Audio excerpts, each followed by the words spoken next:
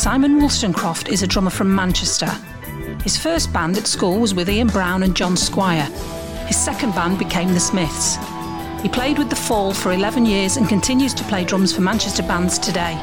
Johnny Marr nicknamed him Funky Si. This is Funky Si's A to Z of Manchester. Hello Simon, how are you? I'm very well, Jackie. How are you? Yes, I'm good, thank you. What have you been up to today? Well, I've been to the pub today, my favourite pub, the Eagle in Salford. Okay. Which is a Victorian, backstreet pub, basically. Mm-hmm. And I love it there. But I had to, in order to get a drink, I had to download the app that the pub put on in order to buy a drink. I didn't know you had to be Bill Gates in order to do this. And I had to get 3 young kids to help me, to get it on the system, so to speak. That's hilarious. Were you just passing your phone round to the kids? I think they could see I was struggling and they helped me out, which is nice of them. And so is it so that you order your drinks through the app? Is that how it works? Yeah, they were doing burgers as well, beetroot burgers. Have you ever tried them? No, but it sounds delicious. Yeah, they were. It's Is a beetroot burger vegan, or is it a meat burger but it's just got beetroot in it as well? I suspect it's vegan. Oh, okay. And what was it like? Great, I loved it. My mate, Andy Fletcher, he's gone into a catering trade, a bit like me. Since the studios have been locked down. So he ran still does run the Manchester Music Box, rehearsal space there, studio, in Stevenson Square. So he's branching out. But it's very nice, yeah. But it's just nice to be back there. You can sit outside. And I was a bit kind of apprehensive about going back, drinking and all the rest of it. But with social distancing, you were okay? Yeah, sure, yeah. Just got to be careful, haven't you? Well, you absolutely do. Okay, well, we're up to... We're up to the letter M.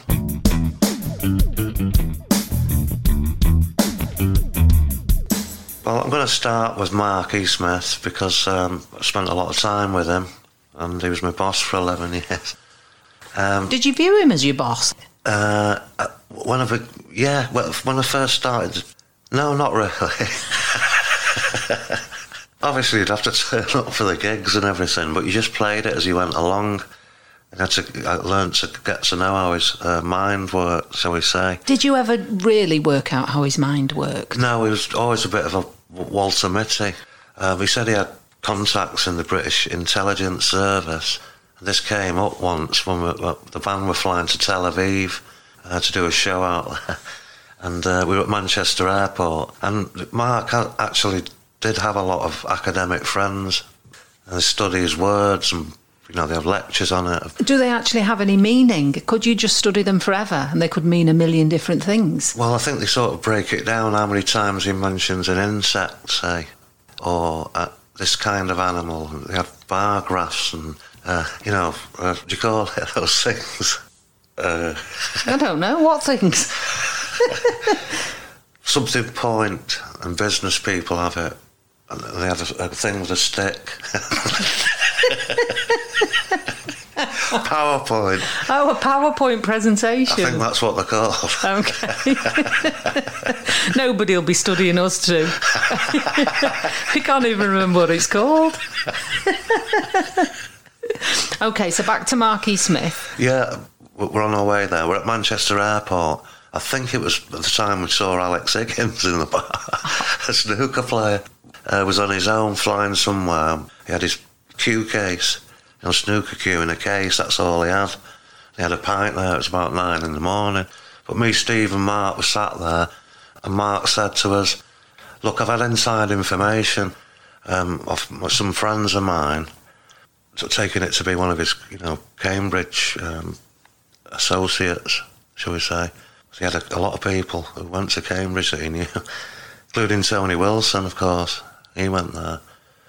He said, yeah, you sure you want to go, lads? Saddam Hussein's, going to be launching Scud missiles anytime soon. And so, you sure, lads, you sure? He went, yeah, too right, we want to go. Were you just desperate for a holiday? Well, I'd never been to Tel Aviv. I don't think any of us had. We had a great time out there. beautiful. I remember driving from the airport over there, or at dawn with Riders of the Storm playing in the van. It was misty, warm, and it was just a very, very memorable moment for me. Yeah, that's like something from a film. Yeah, it's a long song, that, as well. Did you make him go round the block? Yeah. It wasn't the first time he mentioned that, you see. You know, it said it before to me or to the band. And said what? Well, I've got friends in MI5 or MI6, I can't remember which. But you never pressed him on it. Why didn't you press him on it? Because I just didn't believe it. Just thinking, oh, Mark's going on again, when actually he was James Bond. Well, you know, they do recruit a lot of artists and writers, don't they? I think he liked to think of himself as being one of them. And let's think about it. He travelled around the world a lot. Yes, exactly. So he could go to all these locations where nobody would think twice because they'd think, well, he's just playing a gig. Yeah, in universities mostly, around the world. Young people, intelligent people. Yeah, radical people. Radicals. You know, you might find them out, maybe. I think we need to perhaps look back at the songs and see if there are any hidden messages in those songs. Could be, you know. That we've missed. There could be. That's a different podcast. So Mark was a bit of a Walter Mitty type. Yeah, and also people say he's psychic. But he told me when the internet started, this is now 1994, 95, it's all taking off. He said, Simon, this will be the end of, you know, everything. I'm not sure what he meant. He might have meant the music business, but he might have meant this... and possibly, really, he was right, because you think about musicians not being paid. Exactly. Maybe that's what he was talking about. I know he liked to do things live. And live's the only way people can make money these days. Well, I meant recording live as opposed to using computer Pro Tools and all the rest of it. It was way against that. But I also wonder if he meant things like this pandemic will have started, you know, coronavirus. Maybe he saw it, you know. Is he a prophet? Who knows? I don't know whether he was. I don't suppose I'll ever know. But as I say, a generous guy who'd always buy you a drink, always the first to get you a drink. Really good fun, good dancer. He'd get up and have a dance. For in a club somewhere, wherever it might be. And he'd been to Wigan Casino, you know, years before that. So he'd, you know, had a lot of practice. I wasn't so good, unfortunately. But you'd get up and have a dance with him? Or would he always ask? Yeah, if I was really drunk and the dance floor was packed out so I could get in the middle, yeah, then I would. I know he cooked you an English breakfast, didn't he? Yeah, well, he swore by it to ward off all ills. You know, if you had a cooked breakfast every day. You know, every day? What, a big cooked breakfast? Yeah. Good grief. Yeah. But I didn't see him cook anything else. So he didn't have a signature dish other than... No. Eggs and bacon? No, not like my Seabury. No, let's not discuss that again. When you look at the Fall and its long history, why did he constantly get new people involved? Well, I think he just got bored of people, like Viz Comic tried to point out in one of their stories about Marquis Smith from the Fall. It's dead funny. Did he have his own comic strip? No, it was a one-off. I think this girl wanted to join the band and he said, right, you'll have to buy a guitar, love, and have your hair cut or something. And she joined the band anyway. About 2 days later, he says, right, I'm bored of you now. Was that part of it? Did he get bored of people? Yeah, I think if they annoyed him...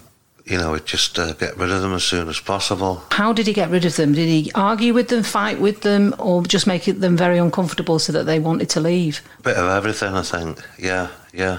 Was he aggressive? Well, he could be, but it was, you know, he didn't work on the docks. He worked in the shipping office at Manchester Docks. And what, is that where he started? Yeah, that's one of the first jobs he ever had, in an office there.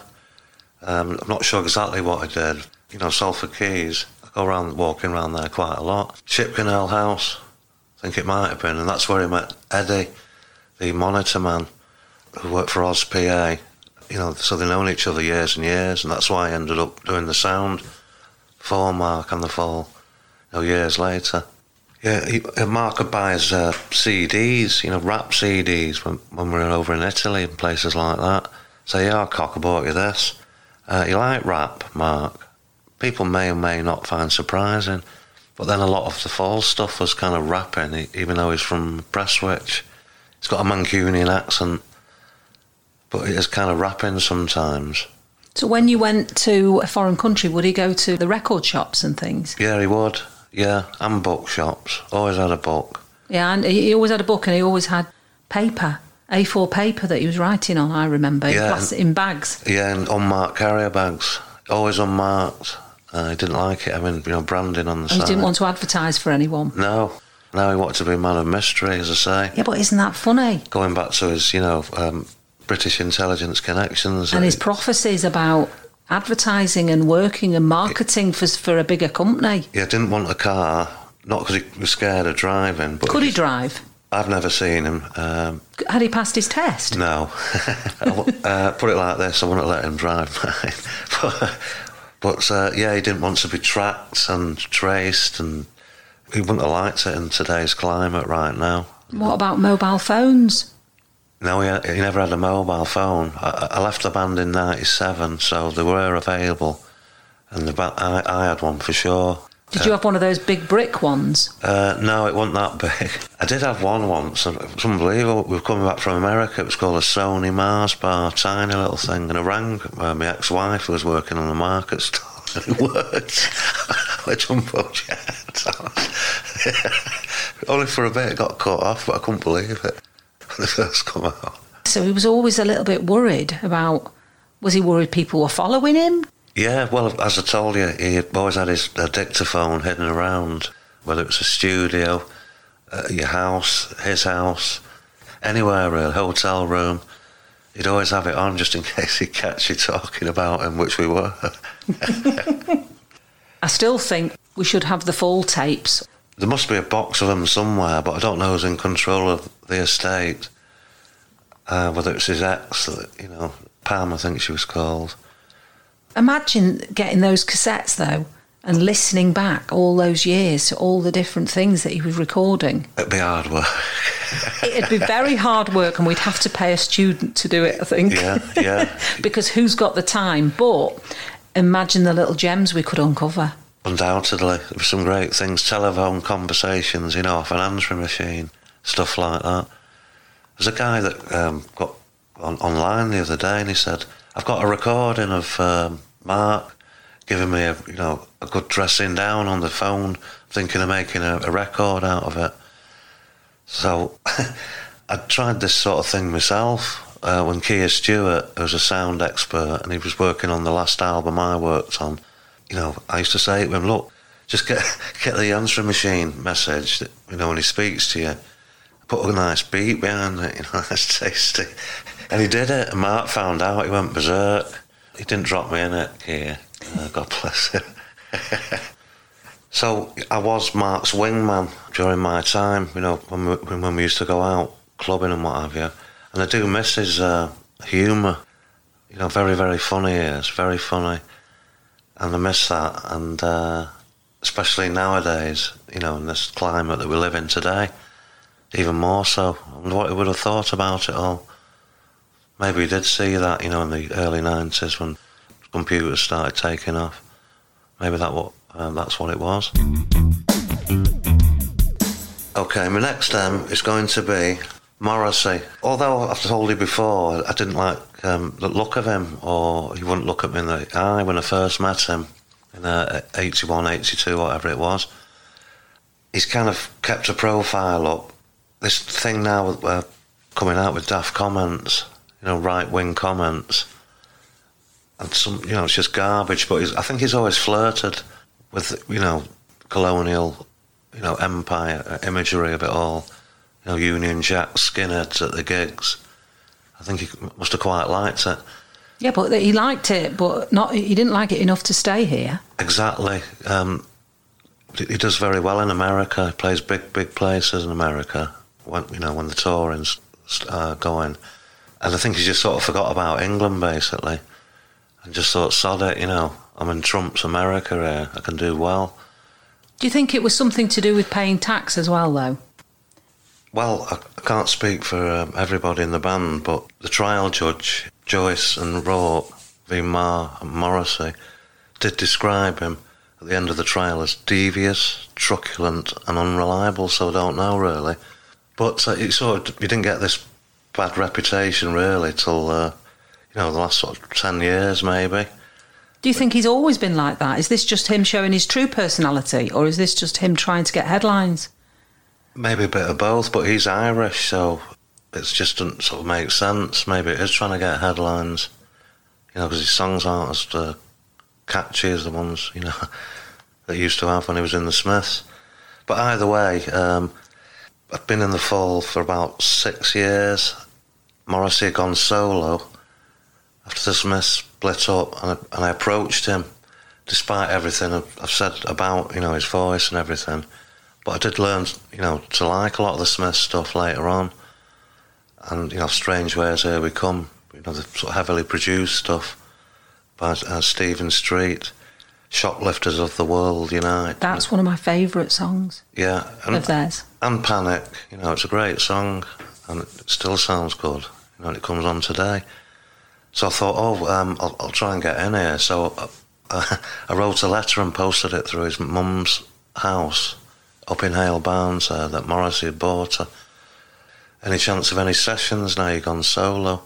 Thought nothing more of it. And then a couple of weeks later, I get a postcard written in scroll child-like writing with a picture of some young lads in Smith's t-shirts on the front.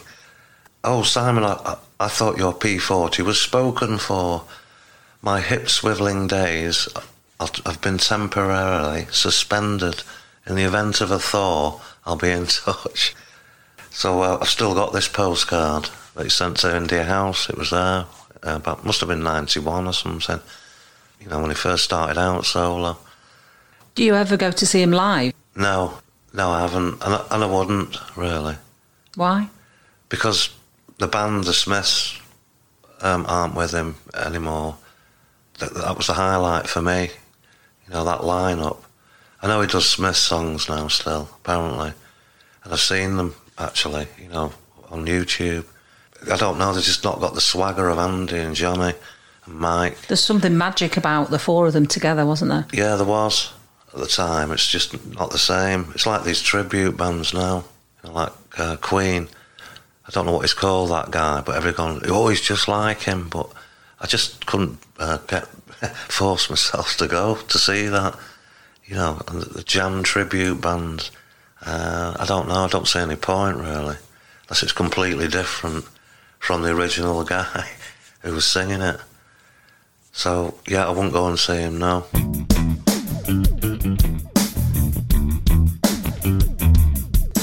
Another M is Manny from the Stone Roses, another musician. Great guy. I'm really happy for him now, because the first time round, I don't think the Roses made a lot of money.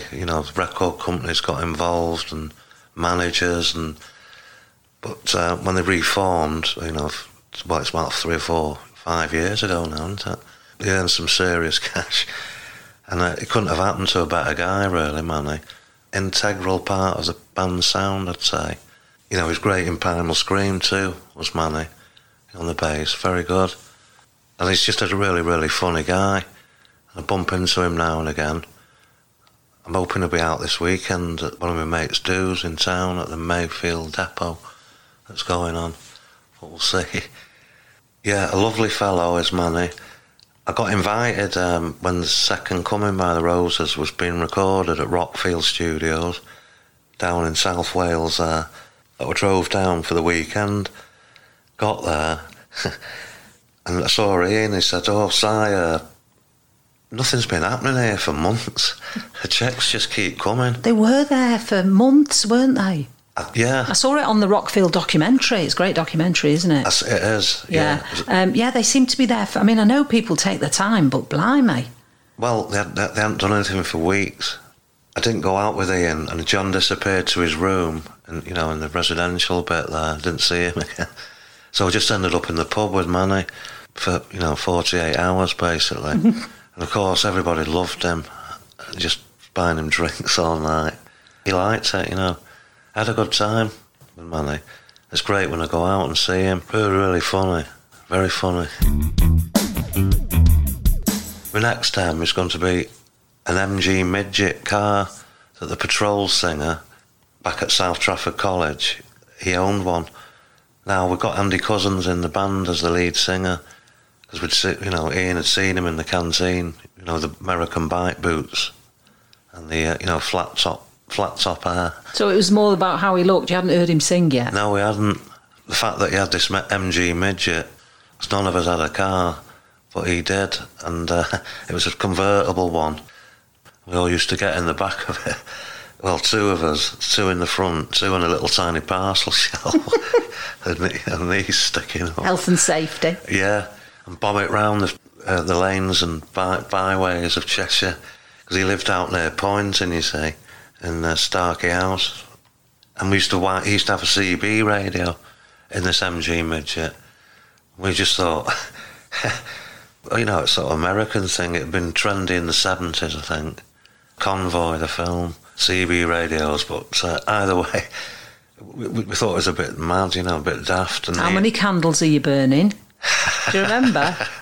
That's what you used to have to say on your CB radio. What did it mean? It means, how old are you? Oh, okay, how many candles are you burning? You could. So if it ever comes back, you can say that.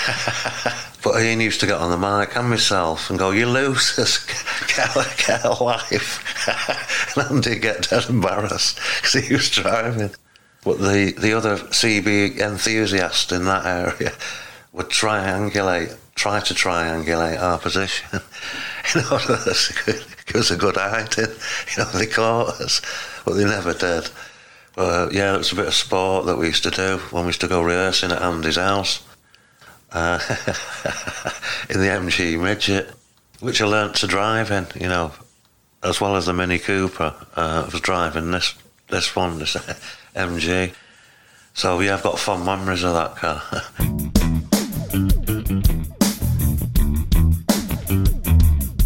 My next then, Mark and Lard's radio show, which was a mainstay of Radio 1 for years. How many years was it? Oh, I don't know. It was a long time, but without doubt, my favourite ever radio show. Yeah, well, once it finished, Mark and Lard, that is, and I stopped listening to Radio 1.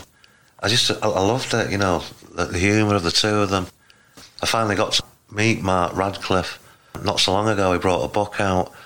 The book's called Crossroads, and it's about pivotal songs in pivotal moments of time in, pop game, over the years.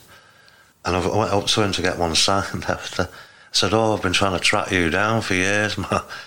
I'm Simon, drummer." And he went, "Simon!" It's dead funny. Finally got to meet the guy. Of course, Mark Riley I'd known for years. He'd signed up the Weeds and brought out the single and in-tape China Doll back in 85, I think it was. But they were great, and the sketches they had on the show, in particular, Fat Harry White. I mean, how they got away with that? Why? What, because of Barry's people, you mean? Just the content of the humour. Oh, I know. Being a big fan of Barry White as well. And I loved it. Baby, it's great to be in Cheshire, Jackie, tonight. Baby. And also they introduced me to a lot of good music on the Mark and Lard show, especially a band like Grandaddy. I love Grandaddy to death. I saw him a load of times, when I was on tour, at festivals. Really, really good. Moving pieces of music they do, Grandaddy, really good. So, I'm thankful for that, from listening through their show.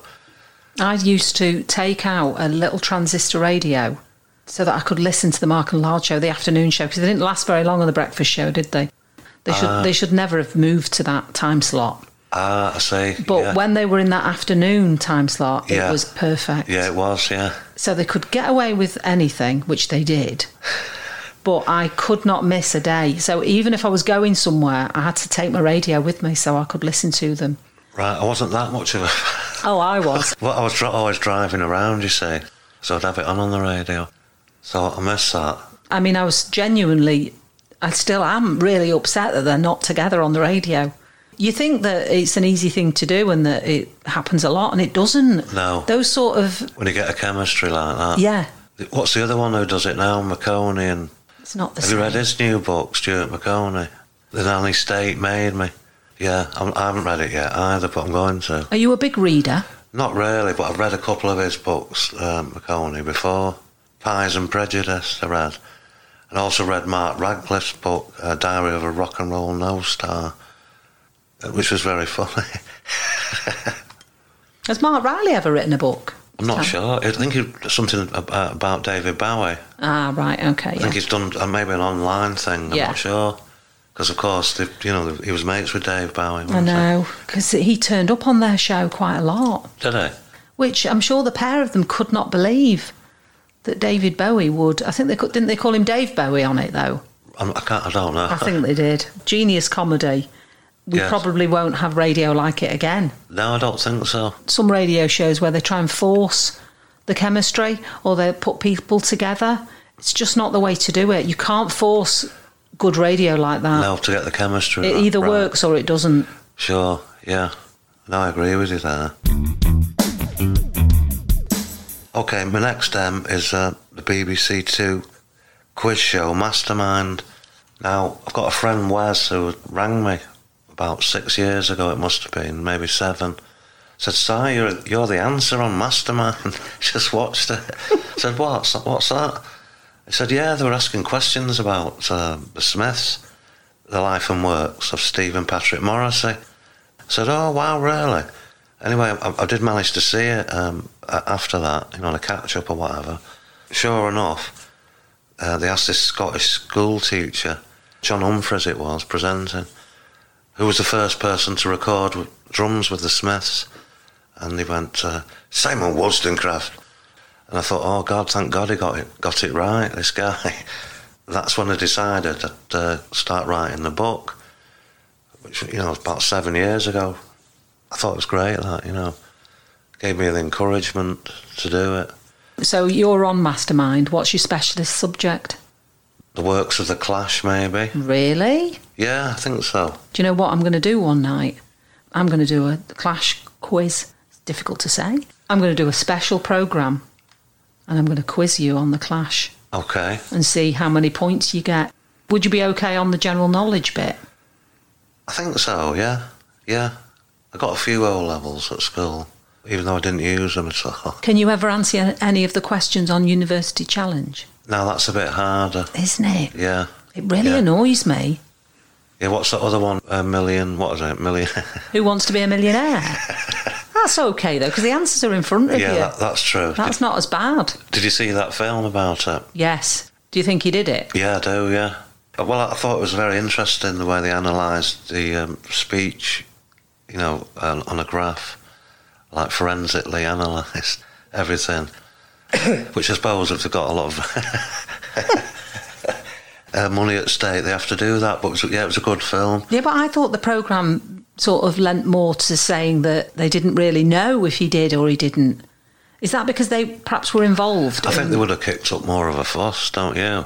The people who were accused, if lost out the money. But another millionaire club.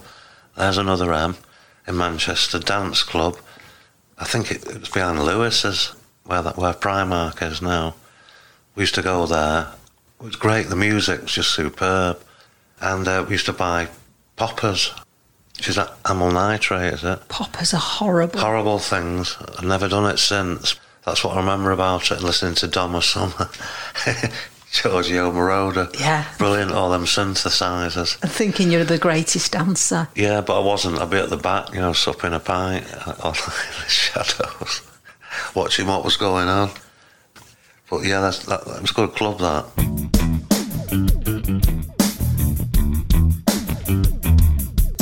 Another M for you. Well, Manchester United, when they come onto the pitch, when there's a crowd there anyway, they come onto the Stone Roses song, This Is the One, to sort of, rally the crowd and get them all going. Great song. Ian, obviously, very, very pleased about that, because he was a ticket holder. I used to go with him on his season ticket sometimes. But one time, they were doing a presentation in the middle of the pitch, and it must have been the end of the season or something, and Ian, was invited on anyway. The security thought he was an unauthorised fan who had sort of got on, Oh, he didn't tackle him to the ground, did he? No, they didn't. Somebody spotted it, but I thought he thought it was just dead funny when this happened. So, yeah, this is the one. That must be a great feeling, though, if you're a fan. It's the same at City for Oasis when they play, obviously, Oasis tracks. It must just be so great. It must be a really good feeling. Right, let's write a song. Who for? For Stockport County. Does he still play there then? Yeah, they still play at Edgeley Park. Is it not a rugby club as well? No, it's changed back again now. They used to share the ground, didn't they? Did they? Yeah, but they don't anymore. Okay. No, they're doing quite well now, County. Come on, let's write a song. I've got another Mike Joyce, the drummer of the Smiths. You know, the drummer that after me. Oh, was he directly after you? They auditioned a few different people, I think, but picked him. He was in a punk band called Victim. So it's early days for the Smiths and Seymour Stein from Columbia Records. Is it Columbia? Who are they signed to? Sire. Seymour Stein from Sire flew in on Concorde to see the Smiths, his new signings. Mike he made a couple of mistakes during the gig. It was at the Brixton Ace. And Seymour Stein's there and he looked like Demis Roussos or something. All white lace, white silk trousers and what have you, white shoes. Gold, very expensive jewellery on. Basically, Mike made a couple of cock-ups during the show. There was a bit of a thing going on afterwards because I drove Andy Rourke back and we broke down in my Mini 1275 on the M6 just outside Lymph, fortunately. Got somebody to tow us back to Sale. There were sort of rumours that they were going to, Johnny had got angry about these mistakes and they were going to ask me to come back in. But it was the late Joe Moss who said, no, look, we better not rock the boat here. I've mentioned this in my book, but Mike's never held it against me. Either that or he's never read my book. Shh, don't mention it. But, what a great guy. And, I love it when I see him. It's great. And Tina, his wife, lovely. He's a very good broadcaster as well. Yes, you must have heard his show. I have, and plays excellent music. He does. And I've seen him DJ in clubs as well. Really, really good. Yeah, we used to go around to his Christmas parties, Mike. When the Smiths hit big, he bought a house, in Altrincham. They had these legendary Christmas parties every year in the cellar. Really, really good. Went on for years and years. I've got some great memories of those parties. And he moved to another house down the road, a bigger one, after that. His children, some of them went to my daughter's school, which is St George's in Altrincham. So I used to see him, we used to drop the kids off. Doing the school run? Yeah, it was great, catching up with him. And then we'd walk back into town before we went our separate ways. One year there was a sports day and we volunteered to be in the Egg and Spoon race. And he beat me. He was really fast. He was a fast runner, even with a porcelain egg and a wooden spoon. Left me for toast. What is the role of the drummer in the songwriting process? Well, primarily the timekeeper, of course. When you're actually writing all together in a room, you can sort of speed up a section, or when you go from a chorus to a verse and back to a chorus, to accentuate it. When if you're all right together, you can sort of help things along when it should change the song, to a different key or section, or to do a specific role. It's listed as Morrissey Marr, isn't it? All the songwriting. Yes, and this is what the court case was about. A bit like Tony McCarroll from Oasis. He took the Gallagher brothers to court, didn't he? And got a sizable payout as well. Set up a studio and everything. And that's another drummer. Yeah, well, so it seems to me that the drummers get overlooked, as if they're not as important songwriters. Well, this can happen a lot. It's different now, of course, but I think if you're all, say you start off in a rehearsal studio, jamming something out, if you've played on it since day one, and then you record that and it develops from there, you should be a songwriting partner. That's how it works with my band, San Pedro now. If you were there and you were playing on that track, whether it's a tambourine or guitar or whatever it is, part of the writing process. And when I turn up with my castanets, I'll be on the... You're too late. Enda come in and did something. Oh, I cannot believe I've missed my big chance.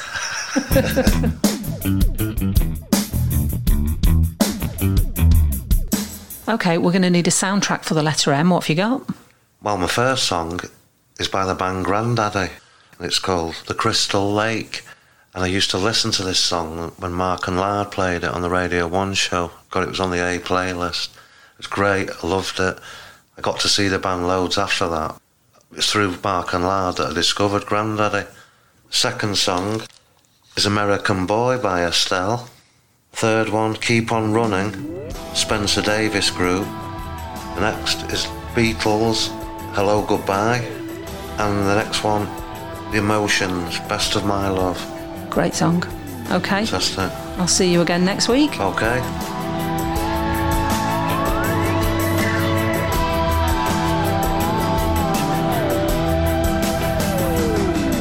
This podcast was produced and edited by John. Post-production is by Carl Svensson at Tadar Media Limited.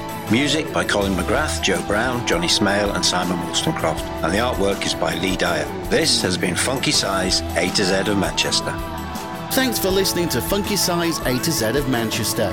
If you're enjoying this series, please subscribe and leave a review wherever you get your podcasts.